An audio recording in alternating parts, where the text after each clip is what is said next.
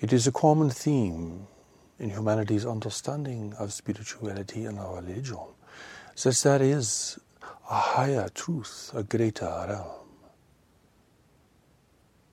and that there is a lower realm, a realm of pain and suffering. For to be in physical reality is to experience this pain and suffering, and to see its manifestations everywhere around you. And yet, the memory of your ancient home, the reality of a greater and more complete existence, is still recalled, if only for fleeting moments. So there is this dichotomy. These two realities seem to coexist within the individual, within you. There is clearly the evidence of suffering. There is clearly the emphasis on separation, on one's uniqueness, on how one differentiates oneself from others, and how one becomes isolated in life.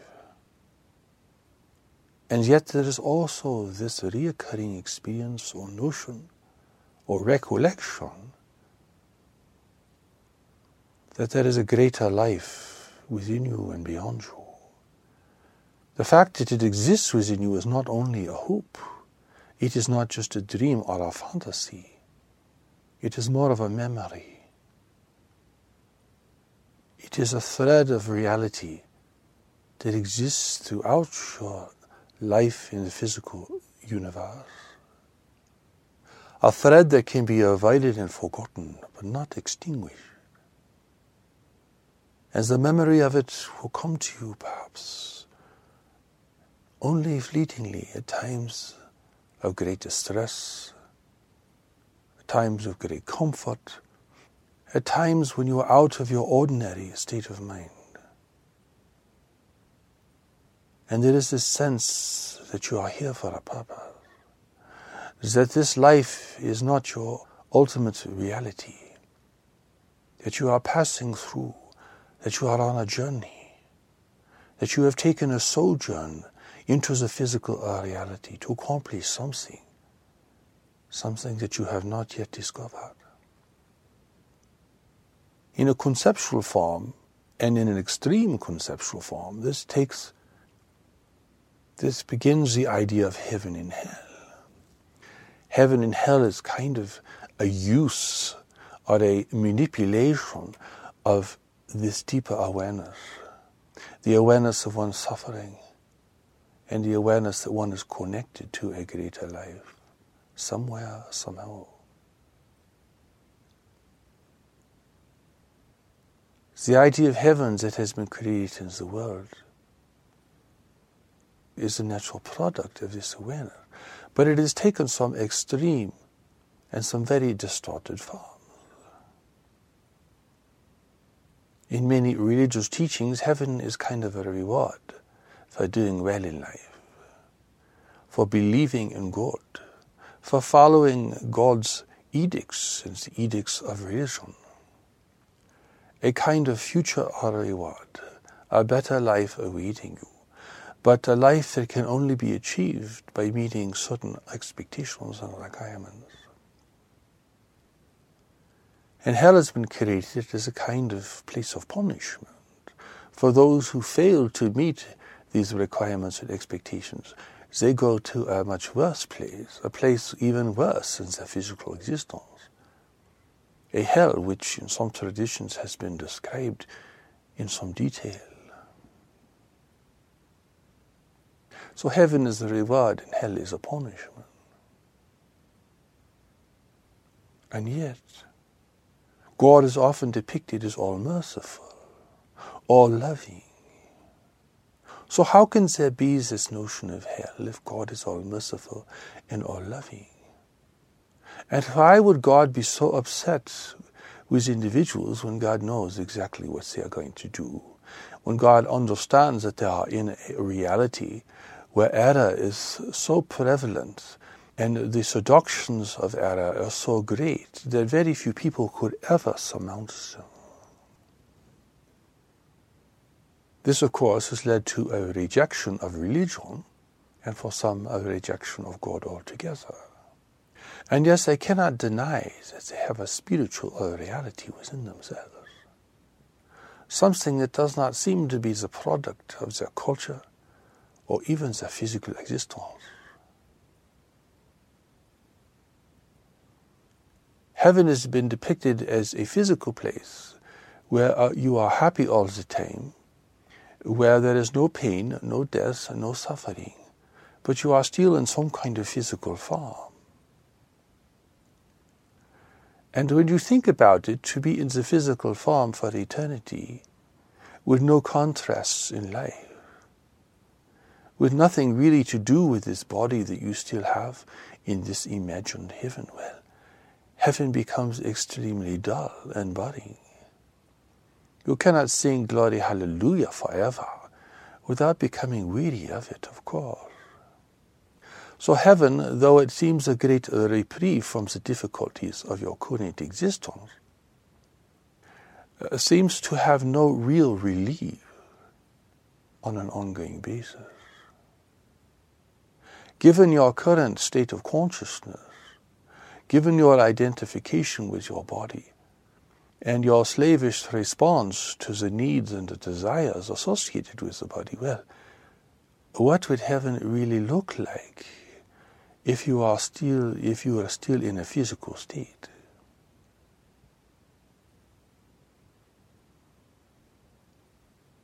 Everyone will get tired of praising God.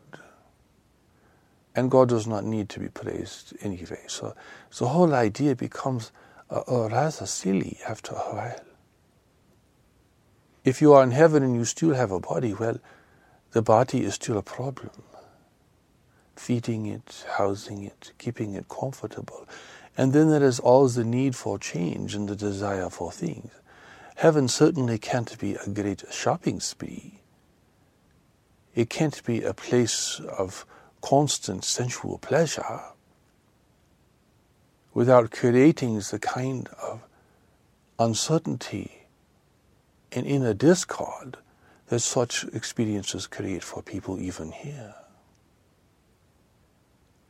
So there are all these ideas of heaven as a physical place where you have a kind of painless physical existence, and then of course there is a hell which is a kind of punishment where you did not make the grade, where you did not achieve the goal, or you are not a good boy or a good girl in God's estimation. And of course, some people look at all this and think it is madness and reject religion altogether, still holding on to some kind of notion that they have some kind of connection to a greater life, or that they have a spiritual reality that is not merely a function of their psychology or physical needs in the world.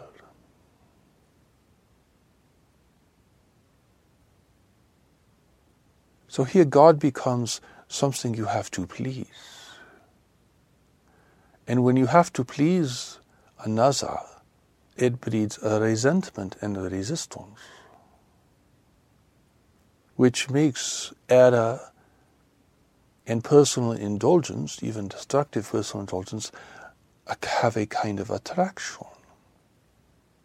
And this attraction is associated with some kind of demonic figure who is always drawing you away from God.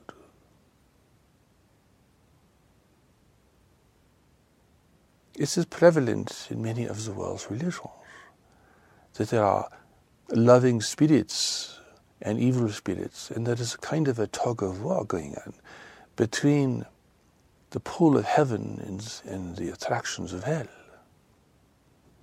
And this is clearly borne out in the person's experience, because there is a kind of tug of war within them.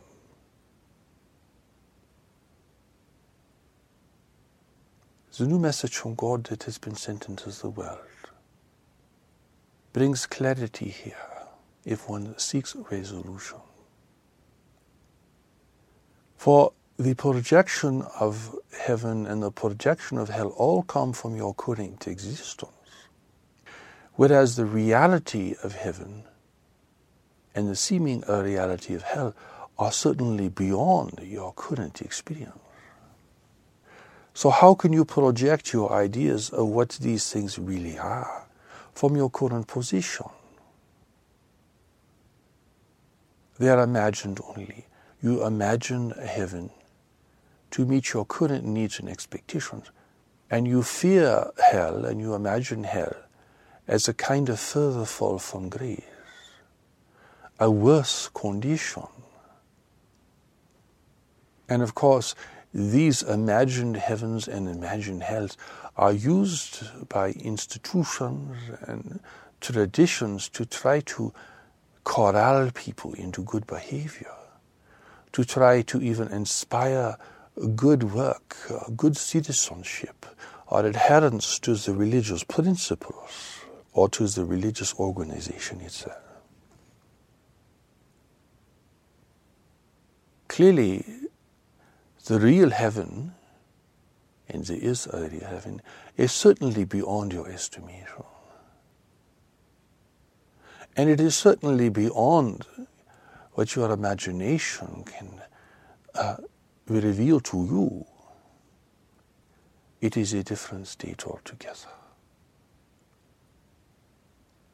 And certainly if there is a hell that is worse than your current condition, it too would be beyond your estimation. No matter how much you project your fears upon hell and your desires upon heaven, these two realities are beyond your current existence.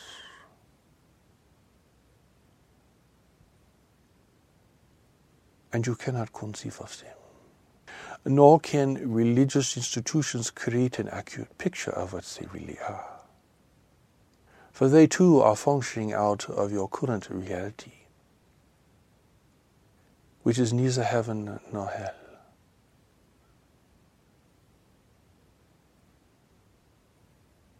The new message from God's Thin brings a clarity, but the clarity must be understood in the terms of existing at different levels. If you are at the bottom of the mountain, you cannot really imagine what it is like to be at the top, unless you have spent a lot of time at very high elevations. And if you have only lived high up in the mountains, well, how can you imagine what it is to live in an entirely different existence? Down near the shore, down in the lowlands.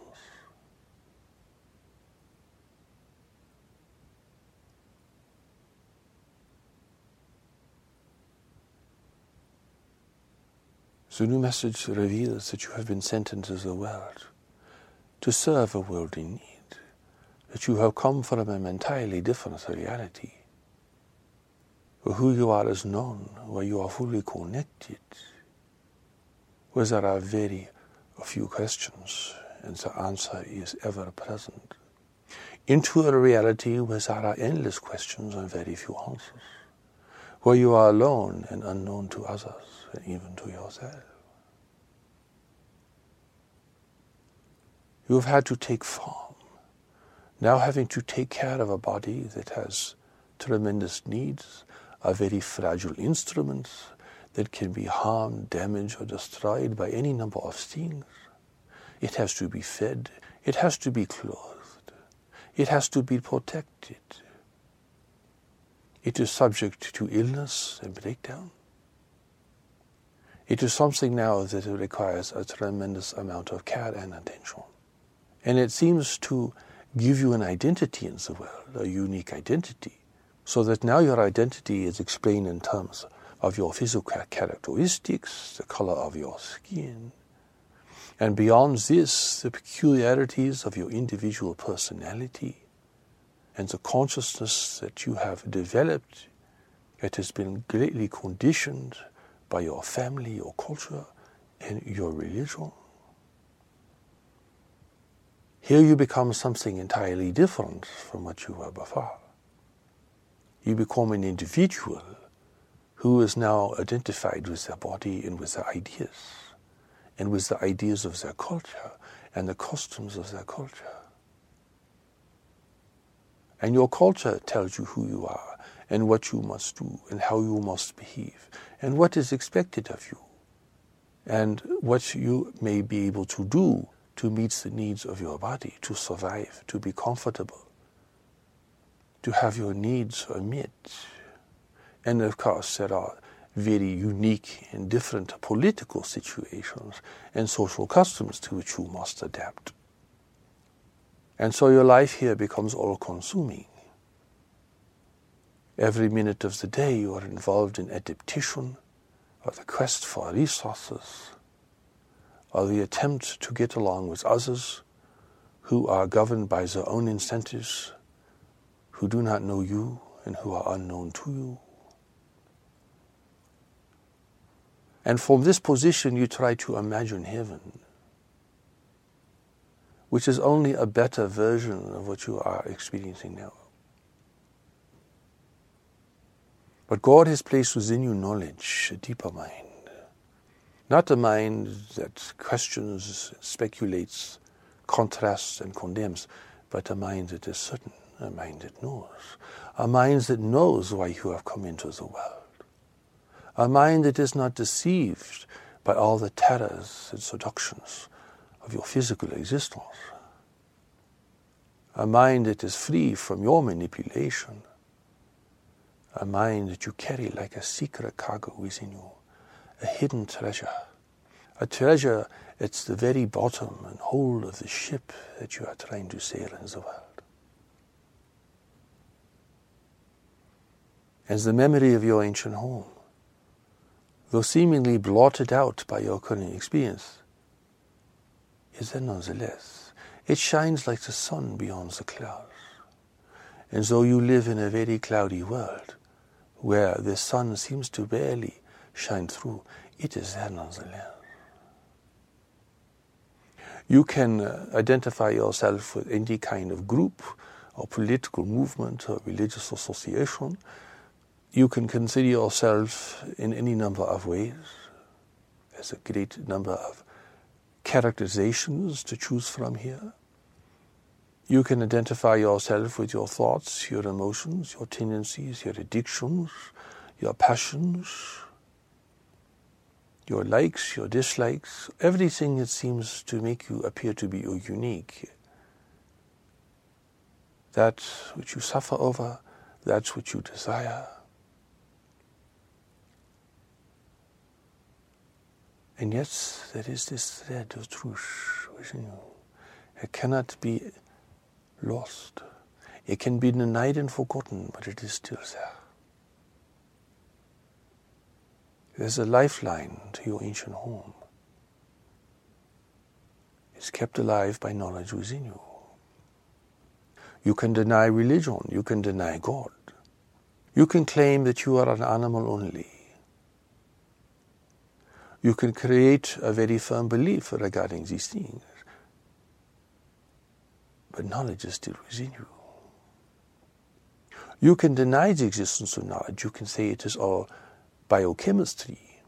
You can say it is all the hopes and dreams of a suffering animal who is aware of its own mortality and its own suffering. You can make any argument you want and claim great approval from others who are of like mind, but you cannot destroy knowledge. It just will remain silent within you until you come to your senses, until you have some kind of experience where you begin to realize that you are more than flesh and blood, that you are greater than your psychology and whatever current stream of thoughts are preoccupying you in the moment.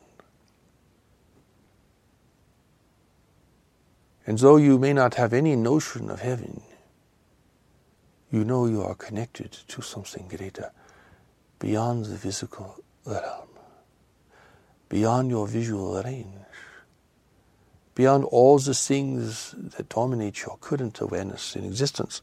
There is something greater beyond. And you do not need to be religious to have this experience. You do not need to even have a religion. You can claim you are an atheist, and yet the knowledge that God has placed within you is still there, awaiting to be discovered. And its presence is something that, well, you cannot completely shake off or deny. It is like a constant thread in your life. You love yourself, you hate yourself. You go here, you go there, you go in and out of relationship with others. You change your circumstances. You change your philosophy. But there is something in you that does not change. It is there.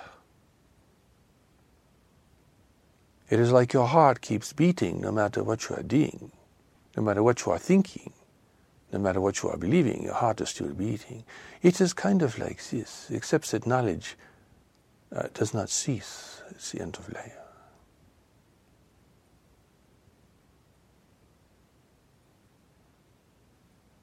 And regarding hell, well, you are living in a kind of hell, the hell of separation.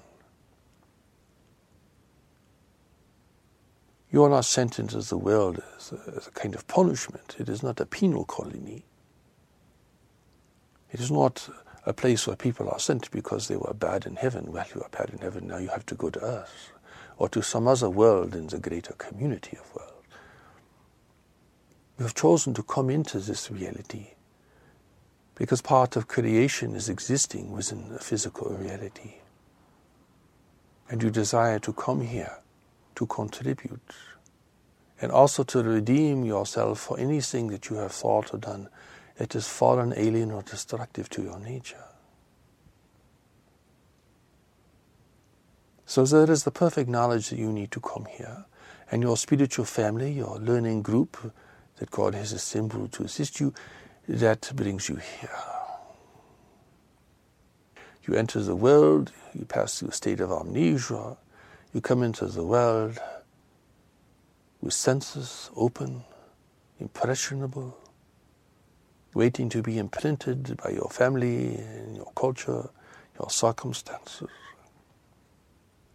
You have to have this state of amnesia because if you remember your ancient home, you would simply not want to be here. You would want to turn around and go back immediately. When you came into the bright lights and the chill of the world, well, you would just want to turn around and go back. So the amnesia is necessary to enable you to be here, to give you an incentive for being here, to give you a chance to be here. Otherwise, you go from a place of complete security and complete relationship to a place of complete insecurity and a place where relationships are very difficult to establish and maintain. Come from a place where you do not have a physical body, at least not in the firm form that you experience now, to a place where you have to take care of this physical vehicle in all of its meaning and needs and problems. So you pass through the state of amnesia, you come into the world, here you are. And your identity begins to form from day one. You're given a name. Your body is identified as having certain characteristics which are either desirable or undesirable to others. You are given roles and functions within your family. You are educated in your schools. If your culture is religious in its focus, you are given the teachings of religion. And by the time you are a young adult, well, you have been fully conditioned to fit in with whatever your culture expects of you. But of course, people do not fit in, and their real nature cannot be harnessed. It cannot be recreated completely. And so there is a wild part of you, a part that is beyond the dictates of family, culture, and religion, a part that people fear and often try to indulge in destructive ways. That is because your true nature cannot be shaped to meet your current requirements and expectations. completely. And that is because knowledge is in you. Because knowledge is your true nature. A nature created by God. A nature that is part of God. That is connected to God. That is responsive to God. You can choose whether you want to be a religious or spiritually oriented world, but you cannot choose the true nature that exists within you. You can choose to experience it or not, but you cannot choose whether it exists or not. It is so fortunate for you that this is true. If you could really separate yourself from God, well, then hell and tragedy would be forever real. But you cannot ultimately separate yourself from God. And so, hell must be temporary. Whatever manifestations hell takes within your physical realm and beyond your physical realm, then it is temporary.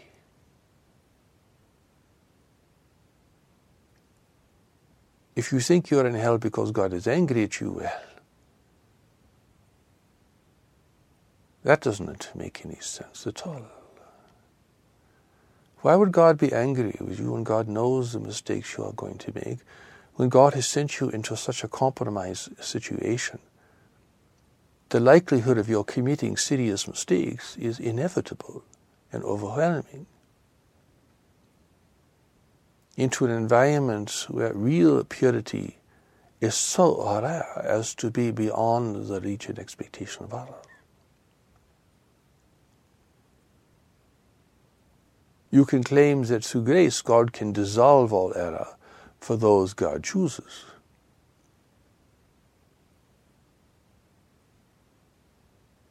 But this does not make sense because you must choose. You must take this journey. You must fulfill your destiny here.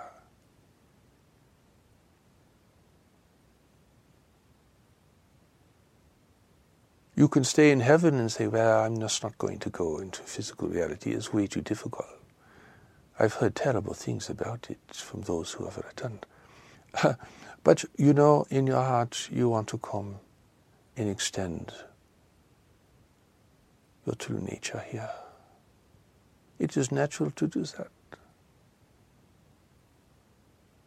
God made you a giver. If you're not giving, if you're not extending, if you're not communicating, if you're not connecting, well, you're miserable. And this is, of course, what gives a rise to the separation to begin with, and to hell in all of its manifestations and imagined forms. And of course, people try to imagine God as being a projection of themselves, just better and more powerful, but still given to anger and the resentment and vengeance, still weak like themselves, still petty like themselves, still egotistical like themselves. I can't imagine a God who does not have these things. And they want their imagined God to punish others whom they themselves cannot stand, who they see are being unjustly treated or rewarded in the world. Well, God will take care of them. They will be sent to hell. They can't imagine a God who does not send people to hell.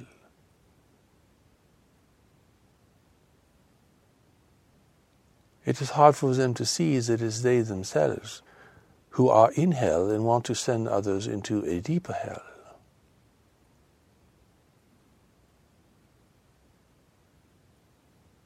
Where would religion in the world be today without a notion of hell, a place of punishment? What would motivate good behavior in people? What would create a social order? What would establish higher ethics if there was not a form of punishment? And that the source of this punishment should come from some God. People seem to need to have the sword over their head to behave correctly, because they are not connected to knowledge, which would naturally guide them to think and act in constructive ways. Without knowledge, they need some kind of overlord to threaten and to force them into good behavior. And they need to have rewards for their good behavior. Rewards in this world and rewards beyond this world. Now, hell, beyond your current existence, takes very, very cruel demonstrations. Fiery pits and demons and torture and agony and all these kinds of things. And certainly there are worse and more contracted forms of separation than what you currently experience. And indeed, there are people walking around you that are in deeper states of hell than you are. And even beyond the physical, there are deeper states of hell. Those that represent states, when someone leaves their physical vehicle, they cannot return to their spiritual family because they have too much shame, they have too much hostility, they are too conflicted. Some of these discarnate beings are still connected to the physical reality, haunting certain places, being stuck, being attached. Through grievance and shame and attachment, they cannot seem to let go of this place, even though they have lost their physical vehicle. They are stuck in a kind of limbo. But even this is temporary, for eventually knowledge within them will free them, and they will find a way to work their way out of the predicament.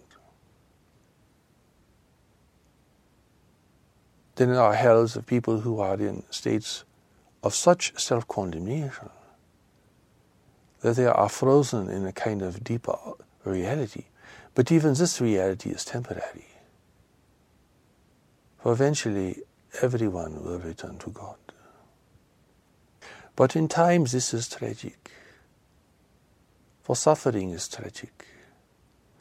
And suffering that is sustained is really tragic.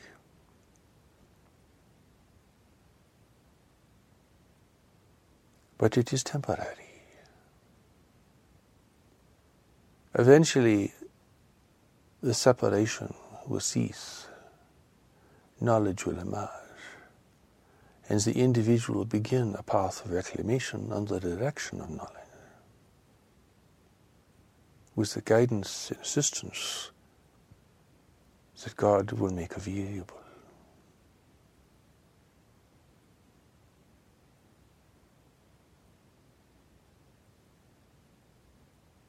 There are, of course, people who disagree with this because they will claim there must be hell and there must be punishment and there must be justice. They think they know what justice is. They are the arbiters of justice. It is their notion of justice that they think that God must follow. The wicked must be punished. The unrighteous must be denied heaven. Those who have created terrible acts or who believe in terrible things must be punished, they think, and so they want God to do the punishment for them. This just represents the conflicted state. This represents their own state of separation. Lost now in the physical reality, they imagine what God is and what God will do and what God does to the wicked and to the non-believers.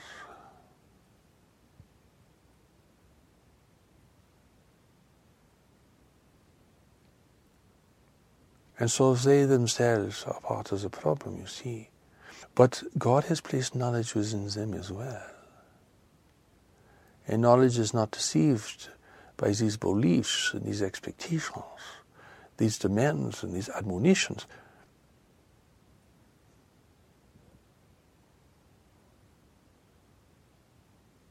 Your return to God may be beyond human comprehension, but the plan of God makes it inevitable. And God has placed knowledge within you and everyone else to make the return inevitable.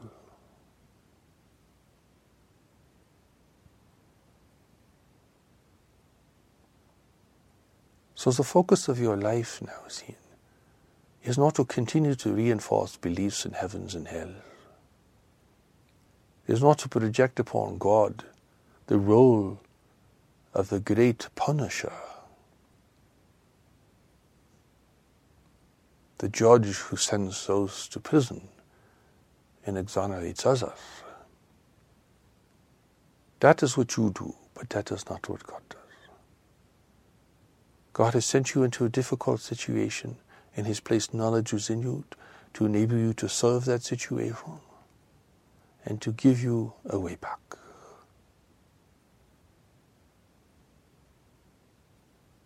It is like entering a deep cave where the light of day is completely left behind. And you are in this labyrinth somewhere. And you are sent down there to help others who are lost in the labyrinth. And you yourself seem to be lost in the labyrinth, except that God has placed a rope attached to an endless kind of rope that, well, no matter how many turns you take, no matter how deep you get into that labyrinth, no matter how much you forget the light of day, well, there is still a lifeline to you.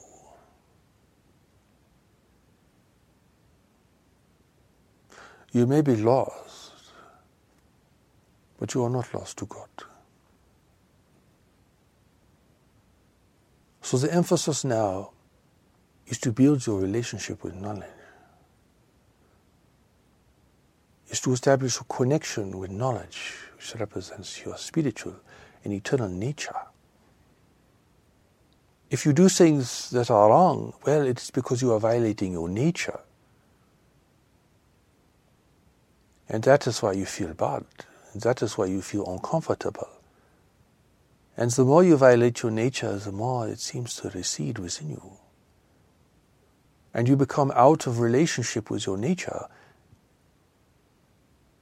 And it's the case with your relationship with others. If you are out of relationship for too long, well, there is kind of an approach of avoidance. You are afraid now to reconnect. It is difficult. It is embarrassing. You become resistant to relationship. And this is reinforced by all kinds of notions about yourself and other people. But it is kind of a resistance that arises out of separation. This even happens with your true nature.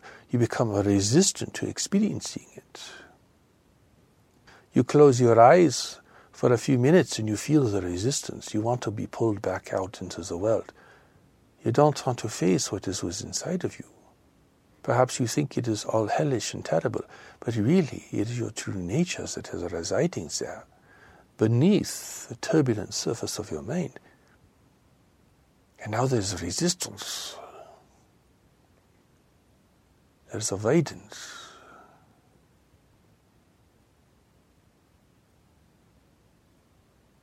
And the hell that you're living in still has its attractions. And you're identified with it. So to turn away from it is to turn away from its attractions. And it's the identification. And there is resistance, there is anxiety, there is discomfort.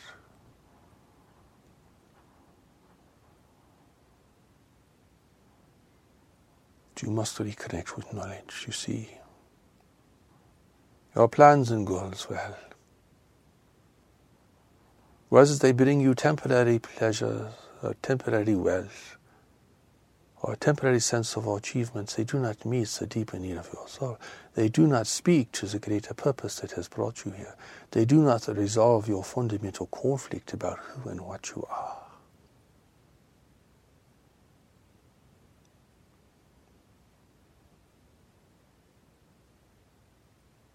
Through all the world religions, God has established pathways to return to knowledge.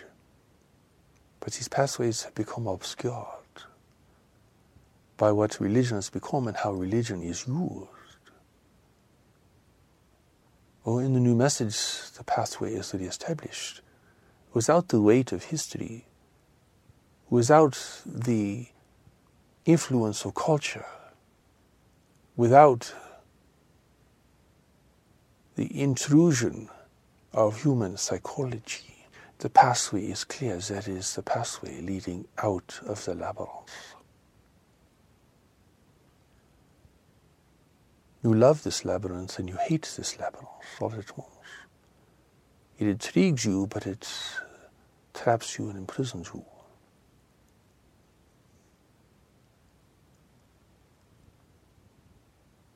You cannot escape it right away because you are here to give some things to the world, to connect with certain people for a certain purpose that only knowledge knows.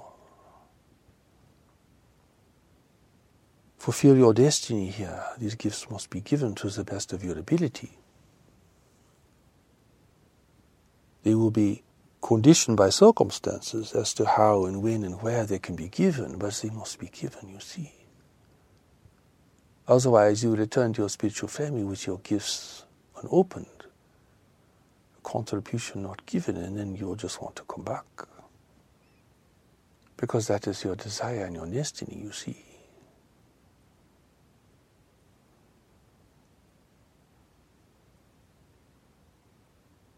You want to come back and you will say, this time I will not forget you. I will not forget knowledge. I will not forget all of you who are sending me into the world. I will not forget God. But then you enter the world and you forget. So the question becomes, will you remember? And the only way you can remember is by reconnecting your thinking mind with the deeper mind within you. Believing in saints and avatars, believing in a redeemer, believing in what human religion establishes, that alone will not do it. These things can all be beneficial, but only if you are connected to knowledge. So there is great clarity here. The emphasis is clear, but the pathway is still mysterious. For you do not know what knowledge is, or what knowledge will guide you to do, or how it will express itself, or whether it will take you beyond your current parameters of culture and religion. You cannot control it, you cannot use it, you cannot manipulate it. You can only reconnect with it and follow it. And of course there is so much fear about what people might do if they are guided by something within themselves that this seems to be impossible or insane to those who have lost contact with knowledge within themselves. They will be afraid of it. They will think it will lead to chaos. They think it will lead to the worst forms of human indulgence, human error, human folly, and human destruction. And they think these things because they have forgotten. They are unaware that knowledge lives within them, and that God has a greater plan than the plans they have for themselves. So this does take faith, at the outset in particular, and at times of great self-doubt, and at times of great decision, where you have to choose a way that you did not invent for yourself. It takes great faith, yes.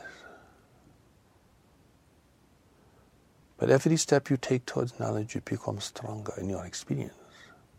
Your conscience becomes stronger. Your sense of what is really right becomes stronger. This conscience is not established by a religion and culture, it's established by God. When you violate your nature, you feel you have done something wrong and you cannot escape this. When you do something that confirms your true nature, you feel good, you feel inspiration. It gives you a sense of renewal.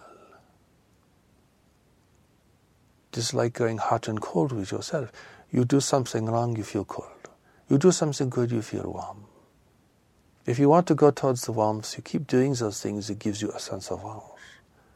Even if they are very minor and insignificant. If you do something that violates your nature, well, you feel more and more distant and alienated from yourself. So here it is not God you are trying to please. It is more about being true to your real nature, true to yourself, honest, honest at a much deeper level. Honest not just in saying what you feel, but honesty at the level of feeling what you truly know, and having that become the basis of your communication and decision-making and identification in the world.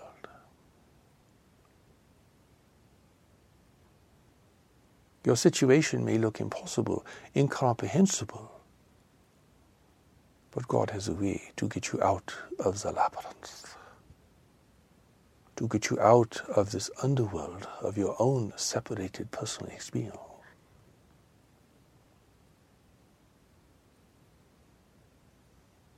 To follow knowledge, you do not have to belong to our religion necessarily. It does not matter where you live, what country you live in, what your body looks like.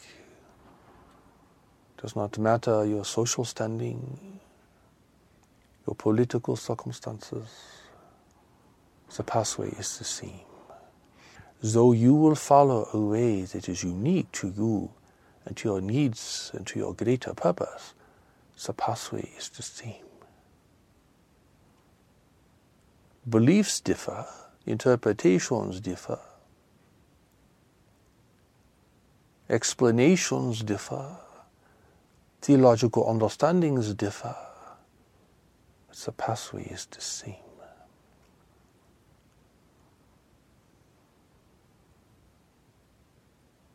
If Jesus is your guide, it is still the pathway to knowledge. If Muhammad is your guide, the pathway is still to knowledge. If the Buddha is your guide, the pathway is still to knowledge. The guide does not change the route you must follow.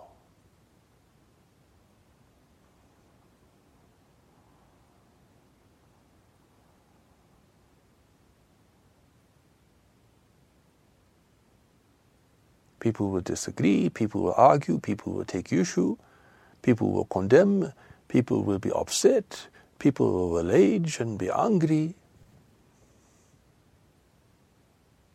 But this represents their condition. This bespeaks their state of mind and awareness. Knowledge lives within you. How you regard it is determined by your condition, state of mind and awareness. But you cannot change knowledge. And this ultimately represents your salvation.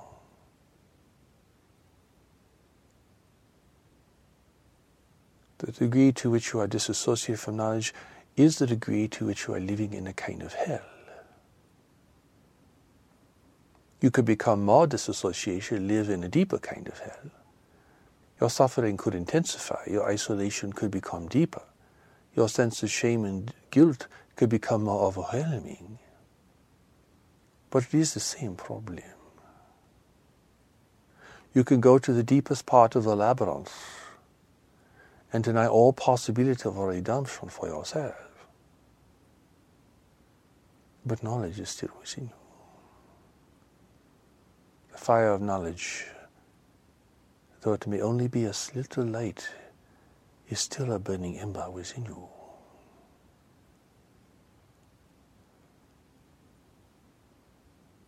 After a while, hiding and self-punishment lose their attraction, and knowledge begins to pull you back to yourself, to your true self, to your reality, to the reality that has sent you into the world. Even if you have committed the worst crimes imaginable, knowledge is within you. It will have you make amends. It will have you do great works. It will give you great assignments so that you can experience your own redemption. But it is still within you, being the pull of God, the presence of God, and the power of God in your life.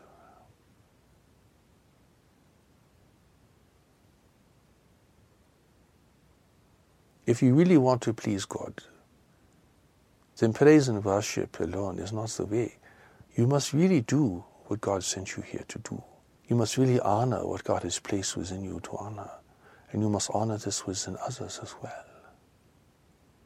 And you must follow this to the best of your ability and allow it to express itself in a world of changing circumstances, in difficult situations. This honors your relationship with God.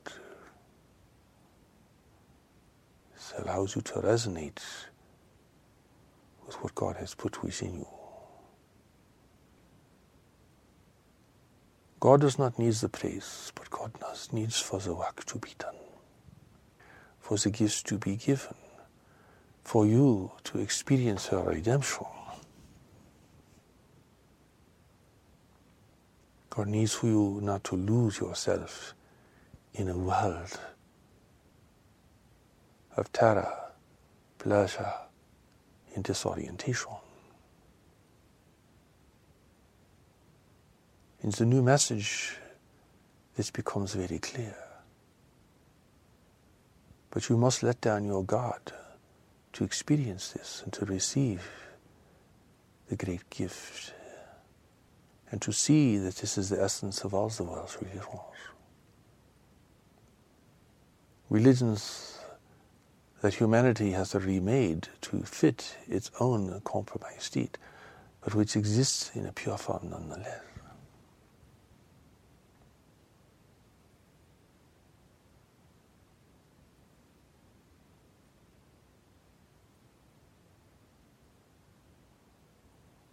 Think of heaven as where you have come from, and think of hell as where you have been sent to serve,